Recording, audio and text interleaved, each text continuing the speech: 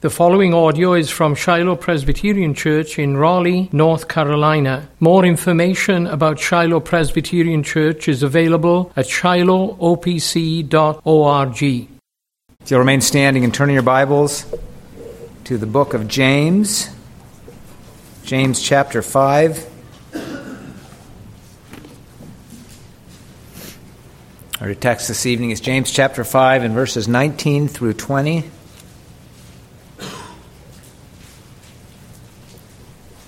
So let us give the Lord our attention and worship Him by receiving His word.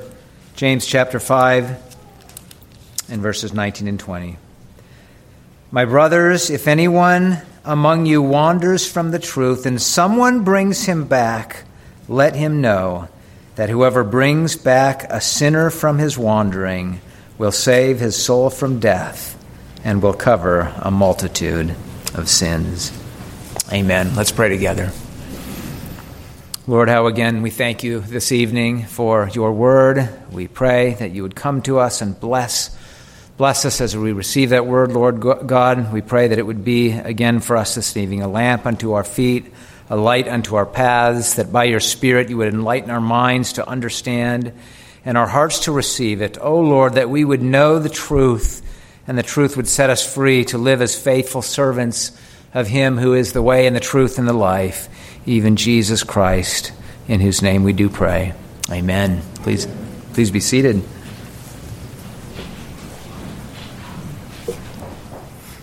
When my family first had completed our missionary service in Africa, and we were back and actually living in the States, and people would ask us what it was like, how life in the States was different for us than life in Africa. One of the answers I gave that maybe was surprising or seemed a little bit strange is I said, it feels so strange to be in a supermarket and be shopping only for myself or only for myself and my own family. You see, in Africa, where we lived in rural Karamoja, it was very limited, the amount of groceries that we were able to get. And so whenever we would take that 2-hour-plus drive down to the big town of Mbale, it always involved shopping, and it was never one-stop shopping. You were always kind of running all over the place because it was difficult to find what you were looking for. It was a lot of work, but it was never, ever just for my own family. My teammates would give me shopping lists between the different families and single missionaries. Sometimes I'd be juggling 7 different lists. And so to be back here in the States, going into a Walmart supercenter, for example, to see all these things, I couldn't help but feeling a bit selfish, self-serving, thinking, shouldn't I be calling up teammates and go, you wouldn't believe all the stuff they have here. What can I bring you? Shopping in Africa was a lot of work, but it was always an opportunity to serve, to encourage, to bless my teammates. They would do the same for our family. And the point here is that it was always a good reminder that life is not about serving yourself. And so it is with godliness.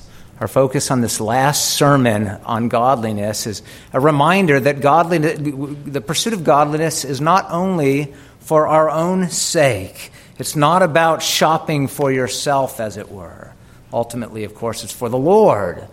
But as we strive unto that ultimate end of glorifying our God, He calls us to pursue godliness not only for the sake of our own personal relationship with Him, it's for the sake of others. And so what is Thomas Watson's last section on his 24 characteristics of the godly man? It's this: a godly man strives to be an instrument for making others godly. Now, I believe that comes out very powerfully in the command with which James concludes his epistle as we see it before us this evening. We see the command about bringing back the wandering sinners. We have, I believe, kind of a specific application of that general biblical principle that Watson gives us. This evening we'll look at the command of James, but consider also that broader application. Our message this evening is that the godly seek to bring back wandering sinners. And I have 3 points for us this evening, 3 points which come from our text And these are things I think that we can say about that work of bringing back a wandering sinner, but about more generally about that characteristic of godliness, that of being concerned about the souls of others. Our 3 points are these. First, that it's an important purpose of being godly. Secondly, that it reflects the compassion of Jesus. And then lastly, that it is a participation in the work of Him, the sin-atoning Savior. So consider that first point then, that it's an important purpose of being godly. James concludes his epistle in kind of an interesting way, doesn't he? It's somewhat abrupt. That's James's style. There's nothing in terms of any concluding personal greetings like we find in other New Testament letters. Instead, what do we find? Well, one writer, Grant Osborne, describes it this way. He writes, James calls the community to action in helping those who have fallen into the ethical sins dealt with in the book. Therefore, this closing section acts as a summary of various sins and their solutions. So if that's a correct way to view the ending of the epistle here, and I think that is a helpful word there, note this well then. This is kind of an important application of all that James has written about godliness, and sort of an important concluding word about of all that we've learned about godliness in this sermon series. This highlights just how important a component of true godliness is that of being concerned about the godliness of others. Everything James writes builds up to this kind of culminating word, this call to action. He says, go to that one who has wandered from the truth. Bring that person back.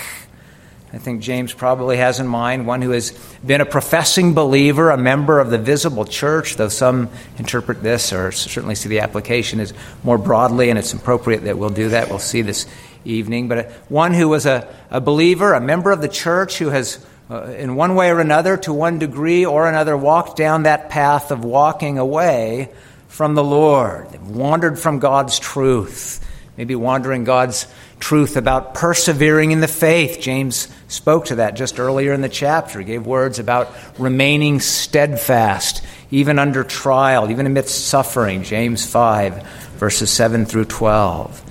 Maybe this is one who has been neglecting the assembly. We think of the Hebrews 10:25 warning about not neglecting to meet together, as is the habit of some.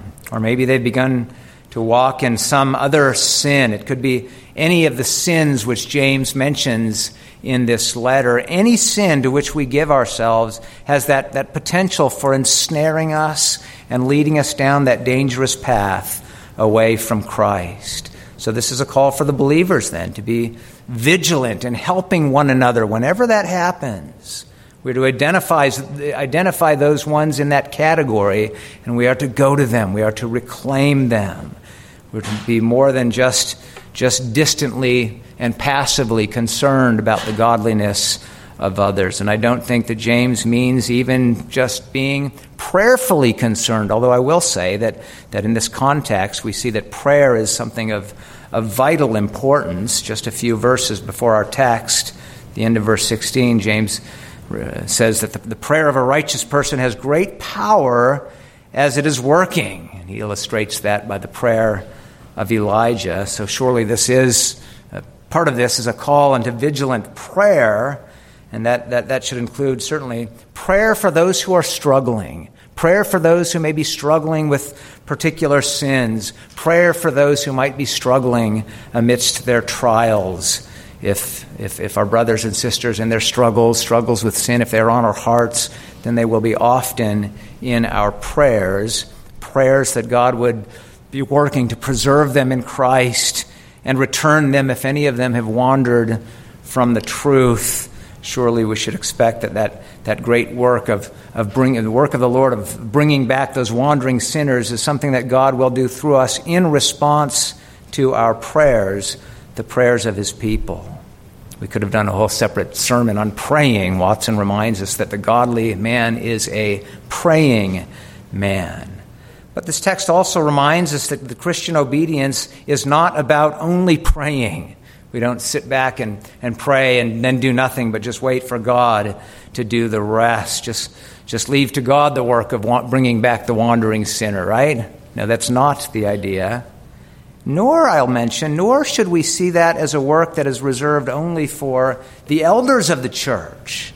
I suppose, given the context here, one could argue that James is really addressing particularly the elders. In verses 14 through 16, we do read about a particular work of the elders, that of anointing with oil and praying over that one who is sick.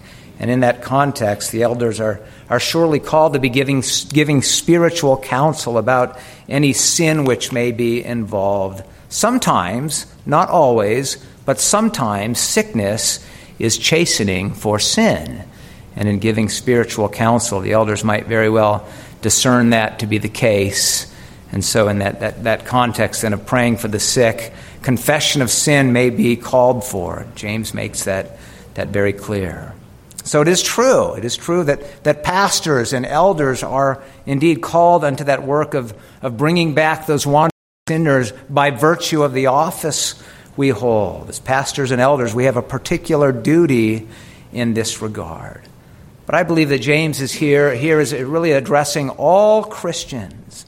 The godly man, every godly man or woman strives to be an instrument in making others godly. Not just the elders, but all Christians are called to be godly. All Christians are called to this important work. From the oldest and most mature to even the youngest.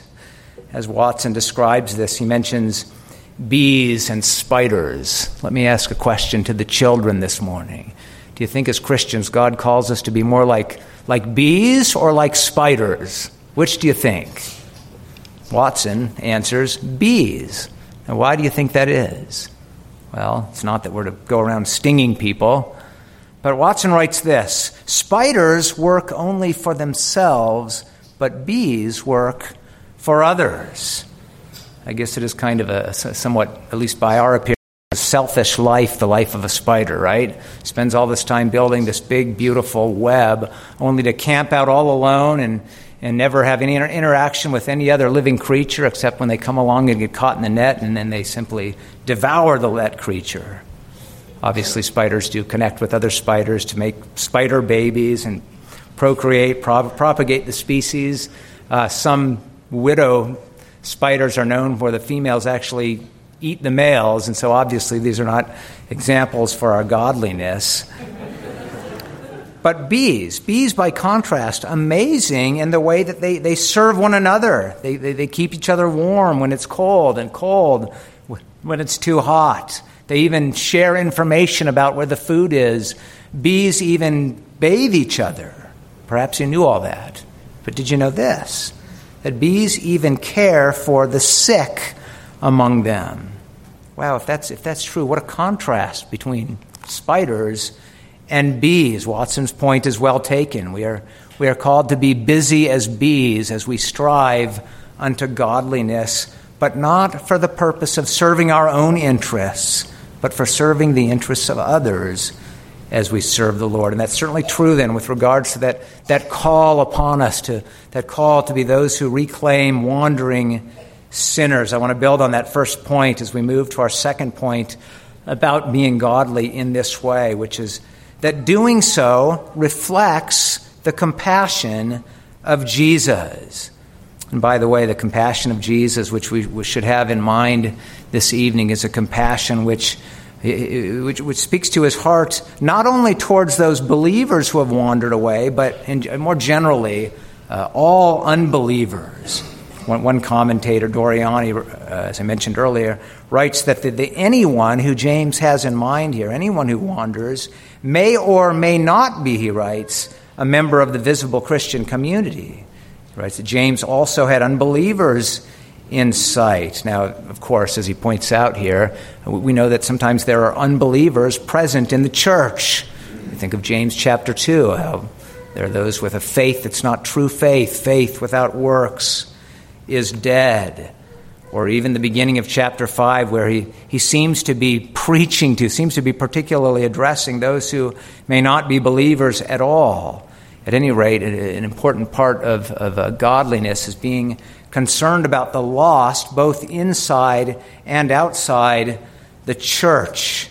As Watson writes about how a godly man strives to be the instrument for making others godly, principally what he addresses is our efforts to bring unbelievers to Christ. And so that's why you see sort of a missions emphasis this evening as well. Our closing hymn is going to be a missions hymn. We talked about that missionary work of the church and in our affirmation of faith this evening, the second petition.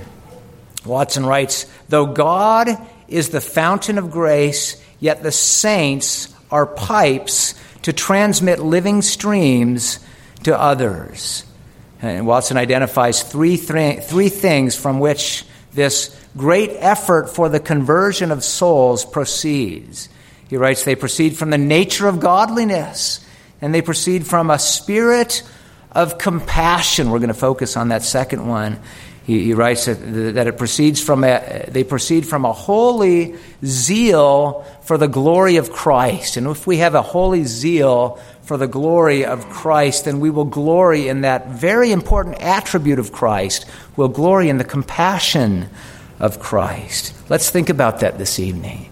The compassion of Jesus. Watson writes, grace makes the heart tender. A godly man cannot choose but pity those who are in the gall of bitterness.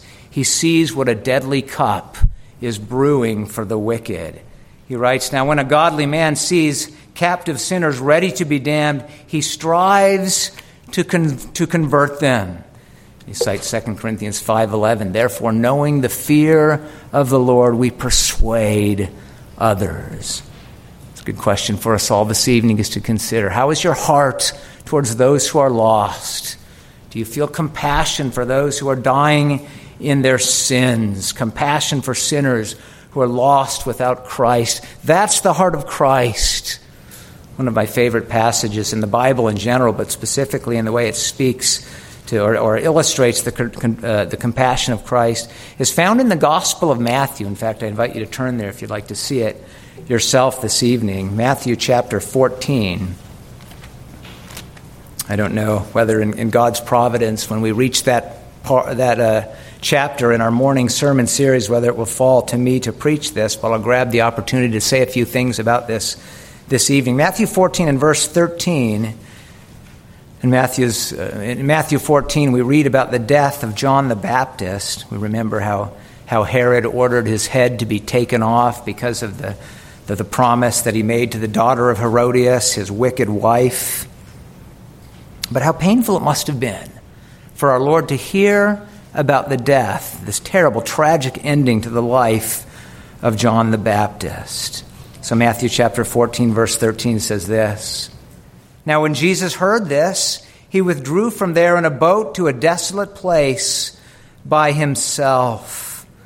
No doubt part of this purpose of withdrawing and being alone was to have some time to mourn the death of John the Baptist. How sad to think that this was the last of the Old Covenant prophets. This was that one whom God had raised up to prepare the way for the Christ. What a tragic end of his life. And of course we know this would have affected Jesus in a very personal way, and that John was at least his second or third cousin. This was painful.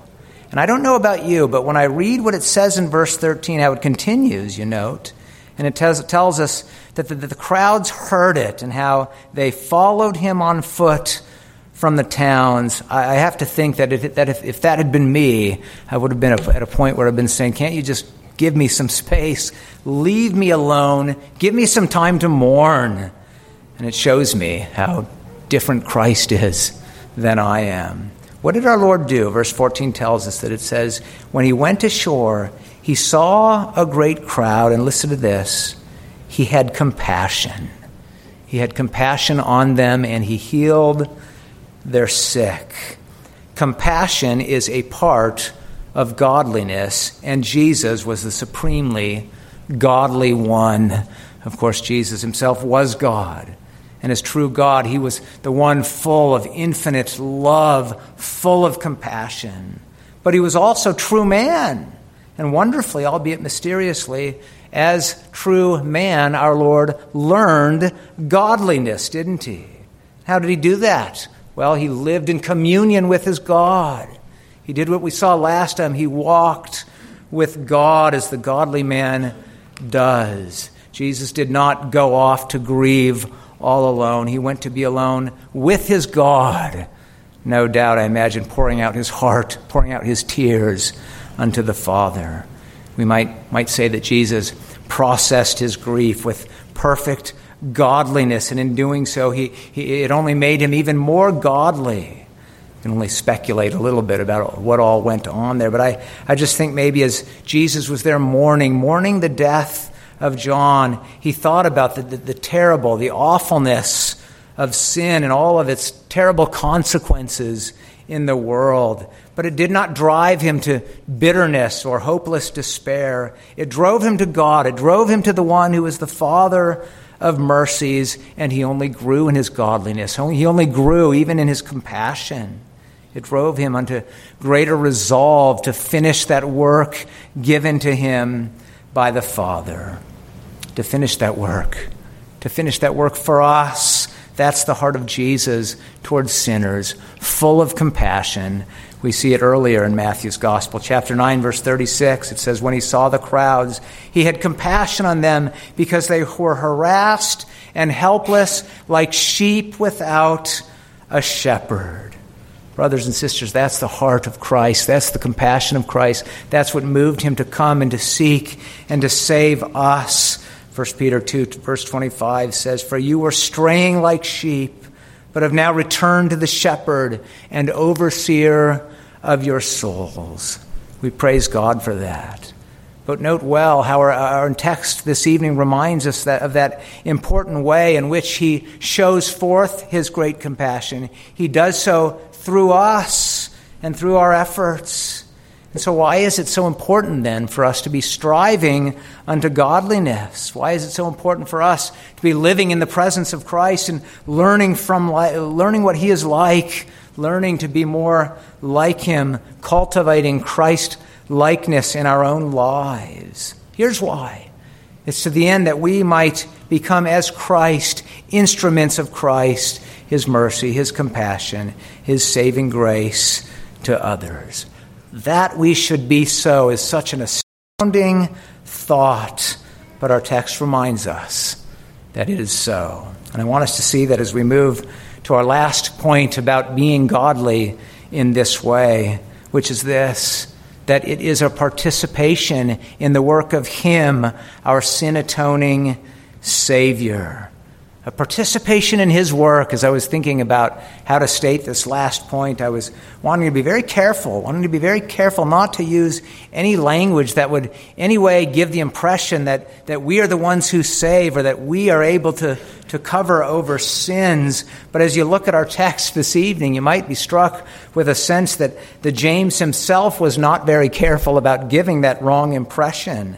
I mean, how could he say this? Just listen again to those words of verse 20 and to think that these were the very last words of his letter. James did not want the church to miss this. Just let him know. Let him know. If anyone wanders from the truth and someone brings him back, let that person know, verse 20. Let him know that whoever brings back a sinner from his wandering will save his soul from death and will cover a multitude of sins. You know, if this is shocking language here, well, it's intended, I think, to shock us with the sense of the great, amazing work which God purposes to do through his godly ones, the saints. Of course, this is in no way, of course, intended to deny the truth that Jesus alone saves. Jesus alone is the one who can cover over our sins. Not at all. That the reason that this language is perhaps shocking to the true believer is precisely because we understand the uniqueness of Christ in his saving work. We should marvel at these words of James by first rightly marveling at the work of Christ as we remember that he has done that work which you and I could never have done.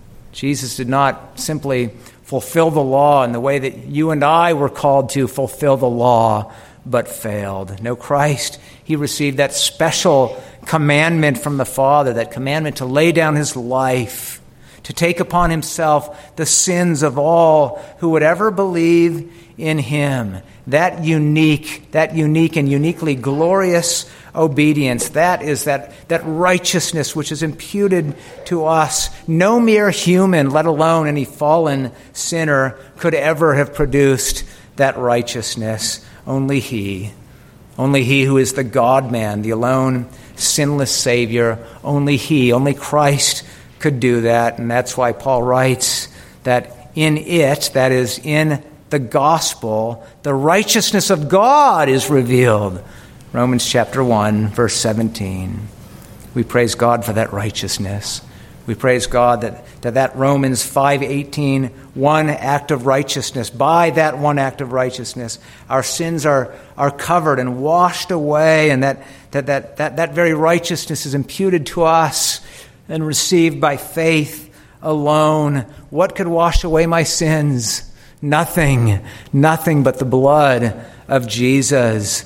By his blood, he, Christ alone, saves, and he saves to the uttermost all who come to him by faith. Friend, if you've never done that, if you're here listening this evening and you've never come to him truly, I invite you to come. Don't wait. Come to him now. Come this evening. Do you not see the great love of Christ? Do you not see the great compassion of Christ, his willingness to bleed and die for a sinner just like you? Will you not come? Will you not trust him? Believe on the Lord Jesus Christ, and you will be saved. And by his grace, he will do that work of transforming you by the work of his Holy Spirit. And to what end will he do that work? Not so that you'll become godly only for your own selfish benefit. Do you see the danger of living your life in selfishness away from Christ? God can save you and make you this instrument of his grace for others. Not for your own benefit are we to pursue godliness. Not for our own personal relationship with the Lord. Of course not. In becoming godly, we become like Christ.